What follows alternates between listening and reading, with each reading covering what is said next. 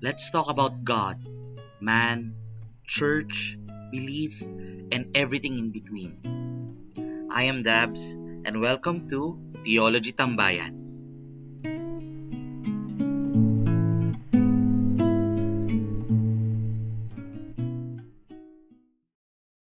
Tonight is a very exciting topic because it's a topic na tawag dito. It's something that we are all familiar with. It's an experience that we're all familiar with. Pero we rarely talk about yung implications ng experience na yun and bakit siya importanteng ma-explore. So tonight, ang pagkukwentuhan natin ay temptations. Temptasyon. So, go ahead, Dora. If you have a question about hell, write mo lang. Hello. To everyone who's watching, if you have any question, you can write your questions down below and sagutin natin siya later on. Habang kinukwento natin itong topic natin this evening. Good evening, JV. So, disclaimer po, lahat ng sinishare ko dito is based on Judeo-Christian theology and perspective po na Catholic Church, no? And this evening, we're going to talk about temptation. So, have you ever been tempted? Temptation is something na gets a bad rap kasi totoo naman talaga. Kunyari nagda-diet ka tapos gusto mo kumain ng Chicken Joy, temptation 'yon. Or nagda-diet ka, gusto mo kumain ng chocolate, temptation 'yon. Friday, mahilig ka sa meat katulad ko. Pero hindi pwede kumain ng meat, temptation 'yon. Hi Merlin, attendance check to people na nandun since Sunday. Okay? Maganda yung tanong ni Dora. Sige, sasagutin natin yan. Related dyan yung topic natin ngayon eh. Sige, so this evening, we're going to talk about temptation. And we're going to talk about the first temptation of man and woman. So ito yung first experience of temptation nila, no? And this is what we're going to talk about. Sige. Tatalon na ako agad, no? Let's talk about temptation. The first temptation. Let's talk about Adam and Eve. When God created Adam and Eve, He told them na, He told them na every fruit or tree in the garden is yours to eat, except the fruit in the middle, which is the knowledge of good and evil. Do not eat the fruit, for you shall surely die if you do eat the fruit. So the question is, ito yung magandang question. Ano yung rason? Tapos alam na natin yung story si Eve na-tempt nung serpent, nung snake, tapos sinabi sa kanya na, sinabi ba sa iyo na tawag dito, na pag kinain mo tong fruit na to, mamamatay ka? Hindi totoo yon. Ayaw ng Diyos na kunin mo tong fruit na to kasi baka mangyari, you will be like gods, knowing good and evil. And Eve was attracted to that idea of knowing good and evil, of being like gods. And so she ate the fruit. The same with Adam. So inoffer niya kay Adam, kasi Adam kinain yung fruit. And the rest is history. So, it's an age-old question, and I appreciate my theology school because isa siya sa mga sumagot itong tanong na to. Ano ba talaga yung kasalanan ni Adam and Eve? Ayun. Ano ba yung naging kasalanan ni Adam and Eve? Was it disobedience? Kasi di sila sumunod kay God? Hindi ba parang weirdo naman yung Diyos na sasabihin niya kay Adam and Eve na ito lahat, parang ginawa niya sila ng test, di ba? What was the actual sin of Adam and Eve? Well, Adam and Eve's actual sin, original sin, was not just disobeying God. It was not aspiring to be like God, but it was aspiring to take the place of God, knowing good and evil. Ito yon. the tree of the knowledge of good and evil was not a literal tree. Hindi po yung literal na puno. Una, yun hindi yung literal na puno. Pangalawa, hindi rin representation yun ng sex. Sinasabi ng iba, yung tree of knowledge of good and evil daw ay sex. Hindi. Before they ate the tree, they are capable of having marital relations, sexual encounters, and there was no problem with that. So it was not about sex. It's not a literal tree, it was not sex. So what was that tree? Well, iba't iba yung theories ng theologians and ng fathers about it. Pero the tree is a literary device, a symbolism of man's desire to determine what is good and evil. Yun po yung kasalanan ni Adam and Eve. The temptation of the snake was not a temptation to be like God, but rather the temptation of the snake na you take the place of God Himself. Kayo ang mag-choose, kayo ang mamili if what is good and what is evil. And that is the sin of Adam and Eve. That's the original sin. Because God, in His goodness, when He created the world, predetermined naman kung ano ang good sa evil. It is not in our place as human beings to determine what is good and what is not. Example, murder. Wala sa kamay natin ang karapatan para mag-determine kung ang pagpatay ng tao ay tama or mali. Wala.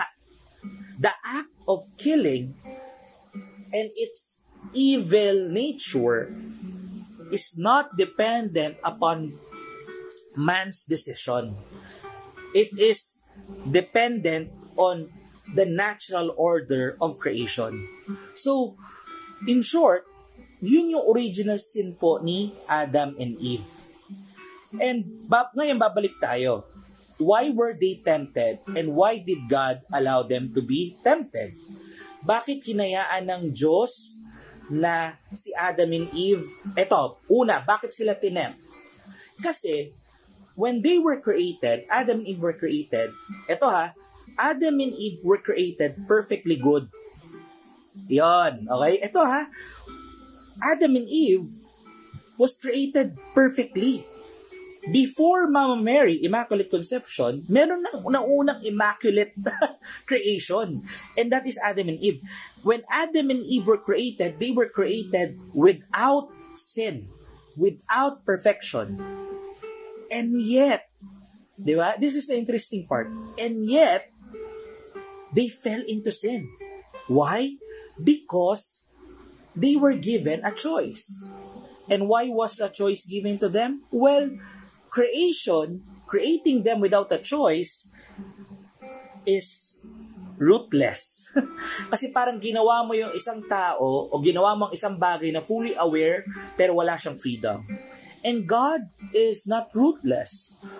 When God created His beings, He created them with choices, with the capability to choose. And Adam and Eve chose differently from creation. And so, they were tempted because Satan, maganda yung tanong ni Dora, kaninong kasabwat po yung snake? Actually, maraming iba't ibang interpretation. Totoo ba siyang snake? Mukha lang ba siyang snake? And etc.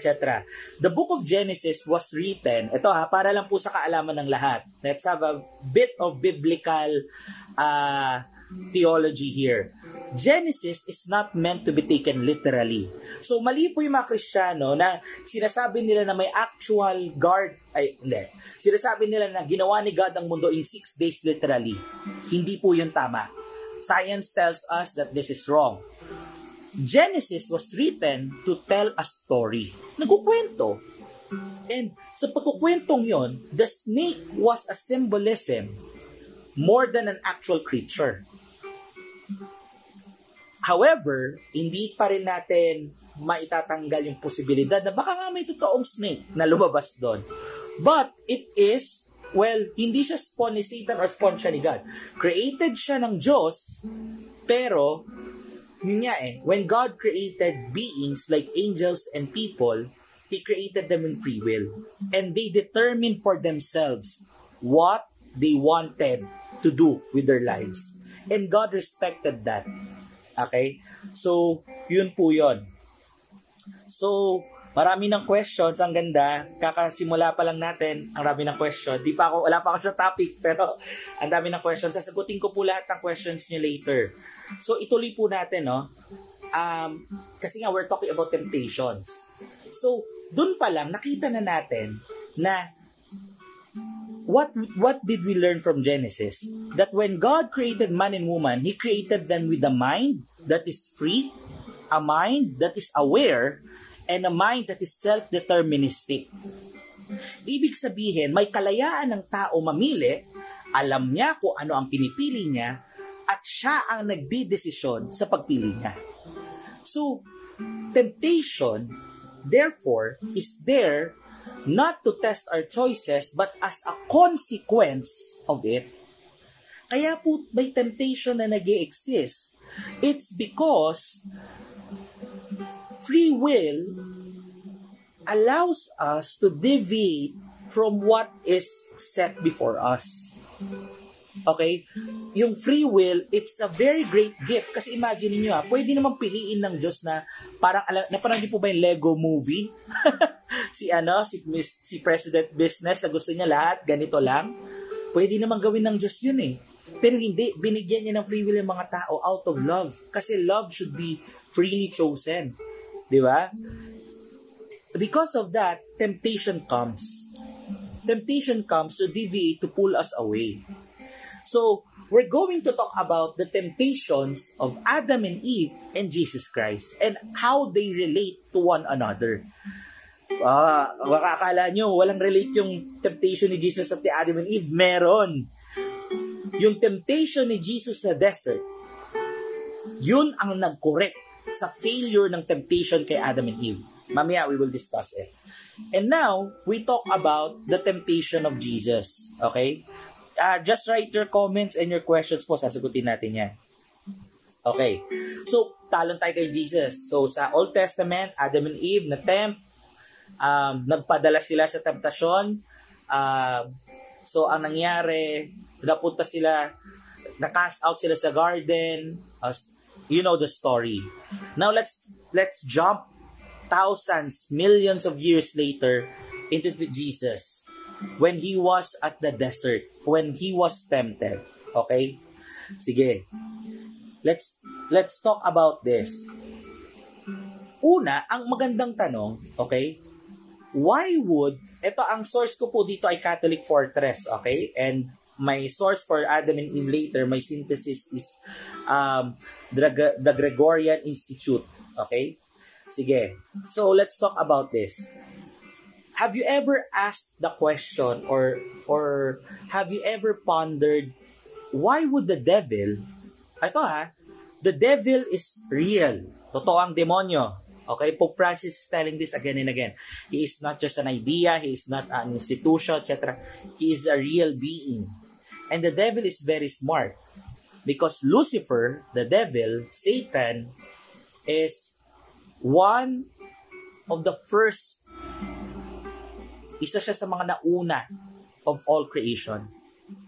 He is a high-ranking angel. Kilala siya bilang Seraphim. Okay? And he rebelled and he was cast into hell.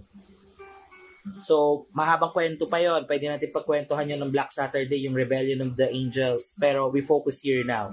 So, the devil is very smart. Okay? Alam nyo, sa sobrang smart ng devil, iisipin mo na alam niya ang future. He's very smart. He's smarter than all the smartest people in the world combined. But, he is not God. He does not know everything, and he does not know the future. He can predict, but he doesn't know. And this is what is interesting. Alam naman ng demonyo, kilala ng demonyo ang Diyos. kilala ng demonyo ang Diyos. Kilala niya ang Diyos bilang God the Father, God the Son, and God the Holy Spirit. Kilala niya ang Diyos bilang Holy Trinity. At for sure, kilala niya si Jesus when Jesus was still not incarnated, when Jesus was still in heaven at hindi pa siya nagkatawang tao. And the devil knew that God cannot sin. And yet, why did Satan tempt Jesus? This is one of the exciting parts of this night. Alam nyo ba that there is a possibility that Satan did not know that the second person of the Trinity, the Son of God, became man? Yes. Alam nyo ba na according to the church father Origen, okay, a church father, there is a possibility that he did not know. Hindi niya alam yung plano ng... Alam niyang may plano yung Diyos. Hindi niya lang alam na it will involve God becoming man. He cannot understand this. Why? Well, because he was corrupted. Bulag. Alam niyo yung pag nanglilisik yung paningin mo, yung nang dilim ang paningin mo, sa sobrang galit mo, hindi mo na lang alam kung ano nangyari. That's what happened to Lucifer. He knew, he sees things. But because of his pride, because of sin, he was corrupted. And so, he cannot see things clearly. He's still smart, pero hindi niya makita kompleto yung buong picture. And so, when Jesus appeared, and he was very humble, and when Jesus appeared in Israel and people were like dismissive of him, sino ba yan? Anak lang yan ni Jose at ni Maria. Satan assumed that Jesus was just a man. Ang akala ni Satan, akala ng demonyo, in the beginning, that Jesus was just a man. He did not recognize his Creator. He did not recognize God the Son. Ito pa, wala ring revelation from heaven na this is God Himself coming down. This is the second person of the Trinity. So Satan needed to wait before the Messiah revealed Himself.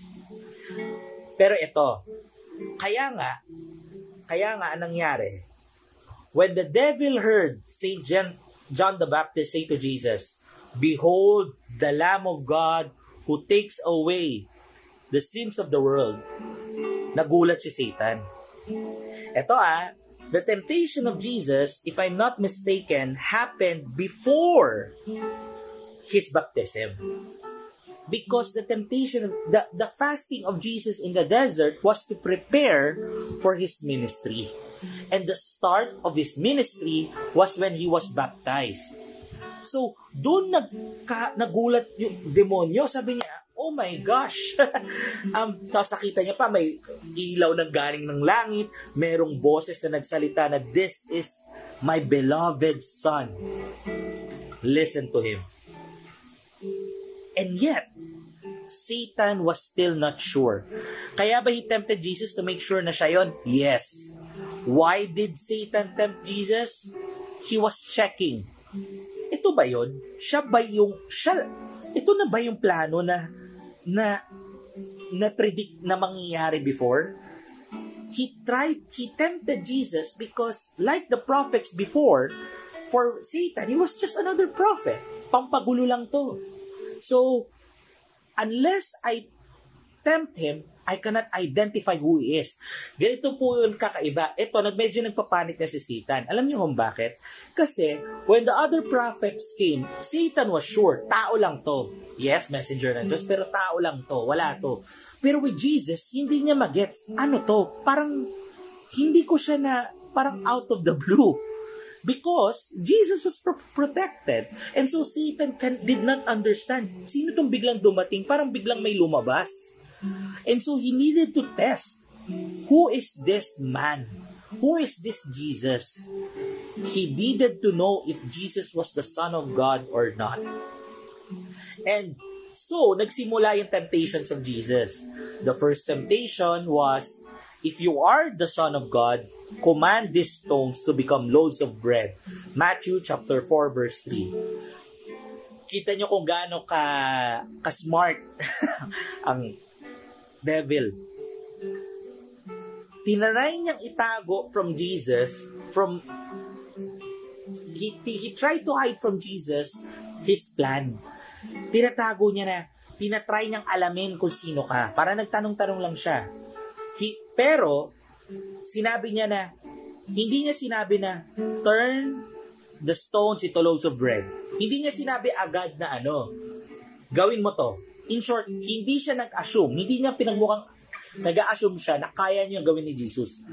Rather, challenge siya, kung ikaw ang anak ng Diyos, okay? Then gawin mo to. So, pag ginawa siya ni Jesus, ito ang nasa isip ni Satan. Talino niya feeling niya matalino siya. If ginawa niya to, nag-transform siya ng stone into bread, then this will be indeed divine power. Kasi wala makakagawa nito. But if he refuses to do this, pag sinabi niyang hindi ko yan gagawin, then tao lang pala to. Wala, chill lang tayo, walang problema. But Christ knew what Satan was trying to do. Christ knew that Satan was trying to know who he is. And so, hindi niya sinagot kung kaya niya gawin or hindi niya gagawin. Ang sinabi niya ay Bible verse rin. Matthew chapter 4 verse 4. Ang sinabi niya, man shall not live by bread alone, but by every word that comes from the mouth of God.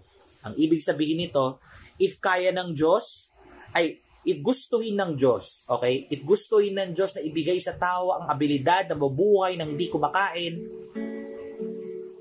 gagawin niya yon.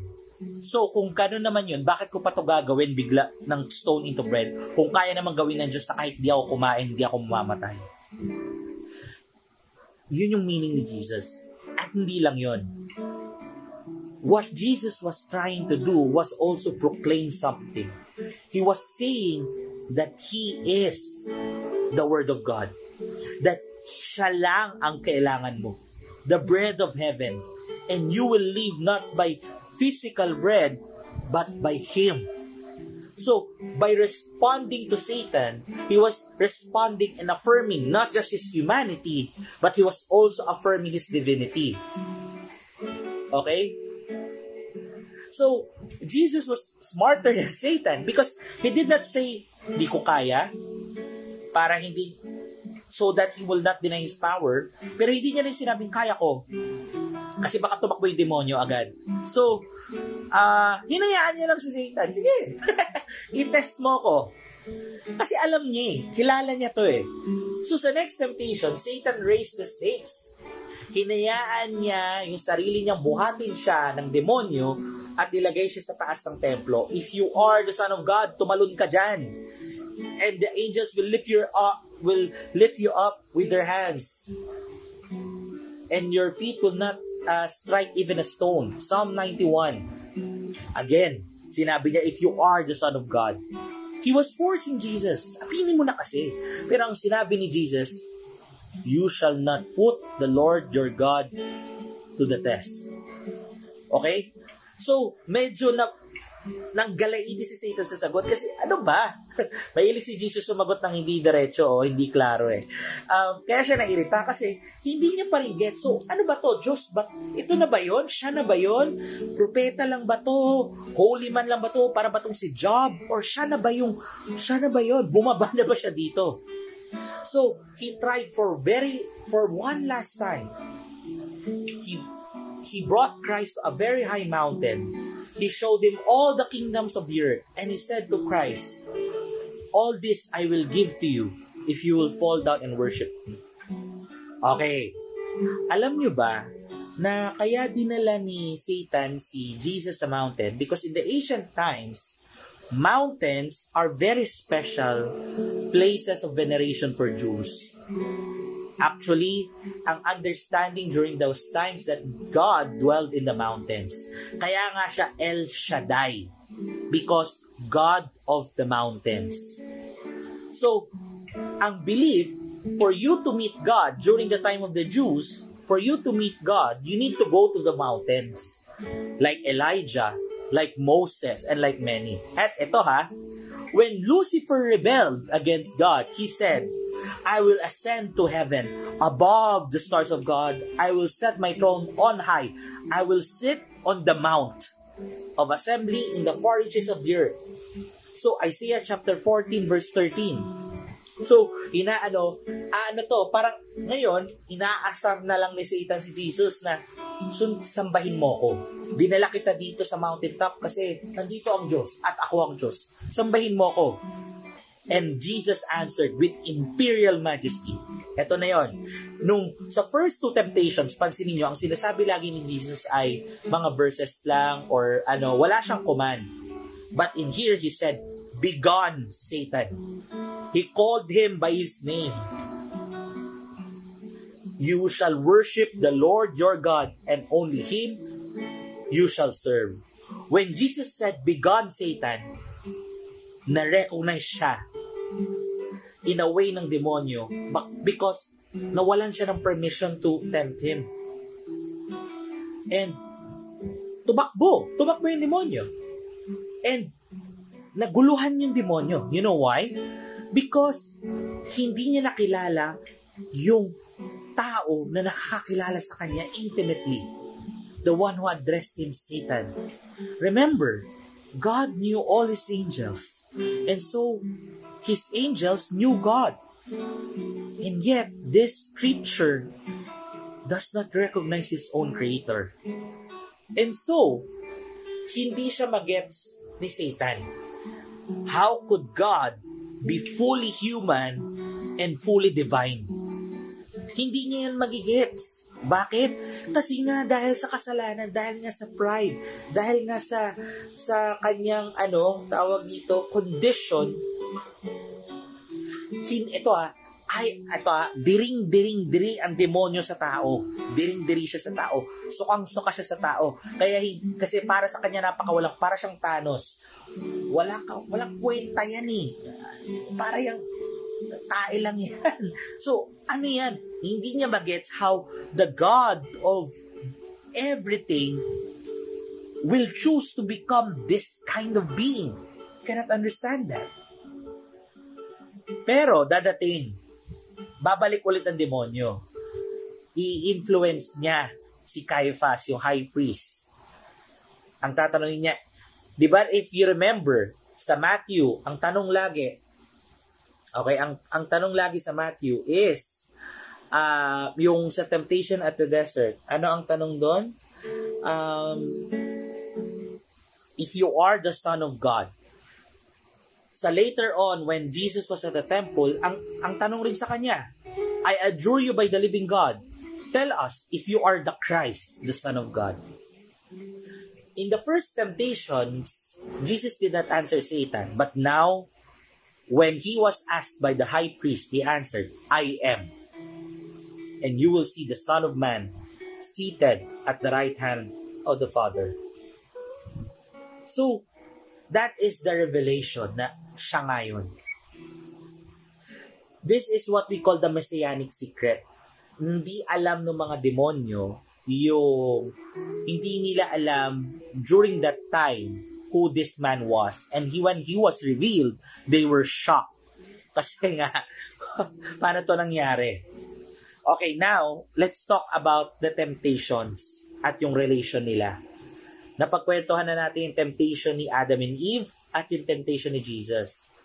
What was so significant? Ito if you read the Holy Bible, the Bible is very good with this kind of with this kind of things.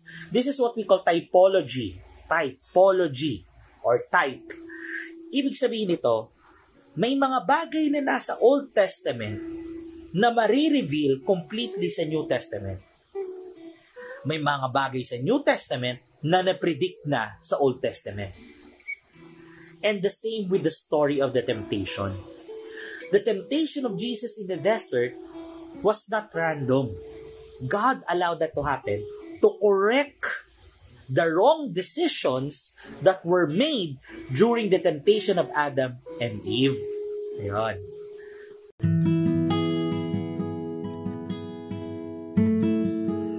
Thanks for joining our Theology Tambayan. See you next time.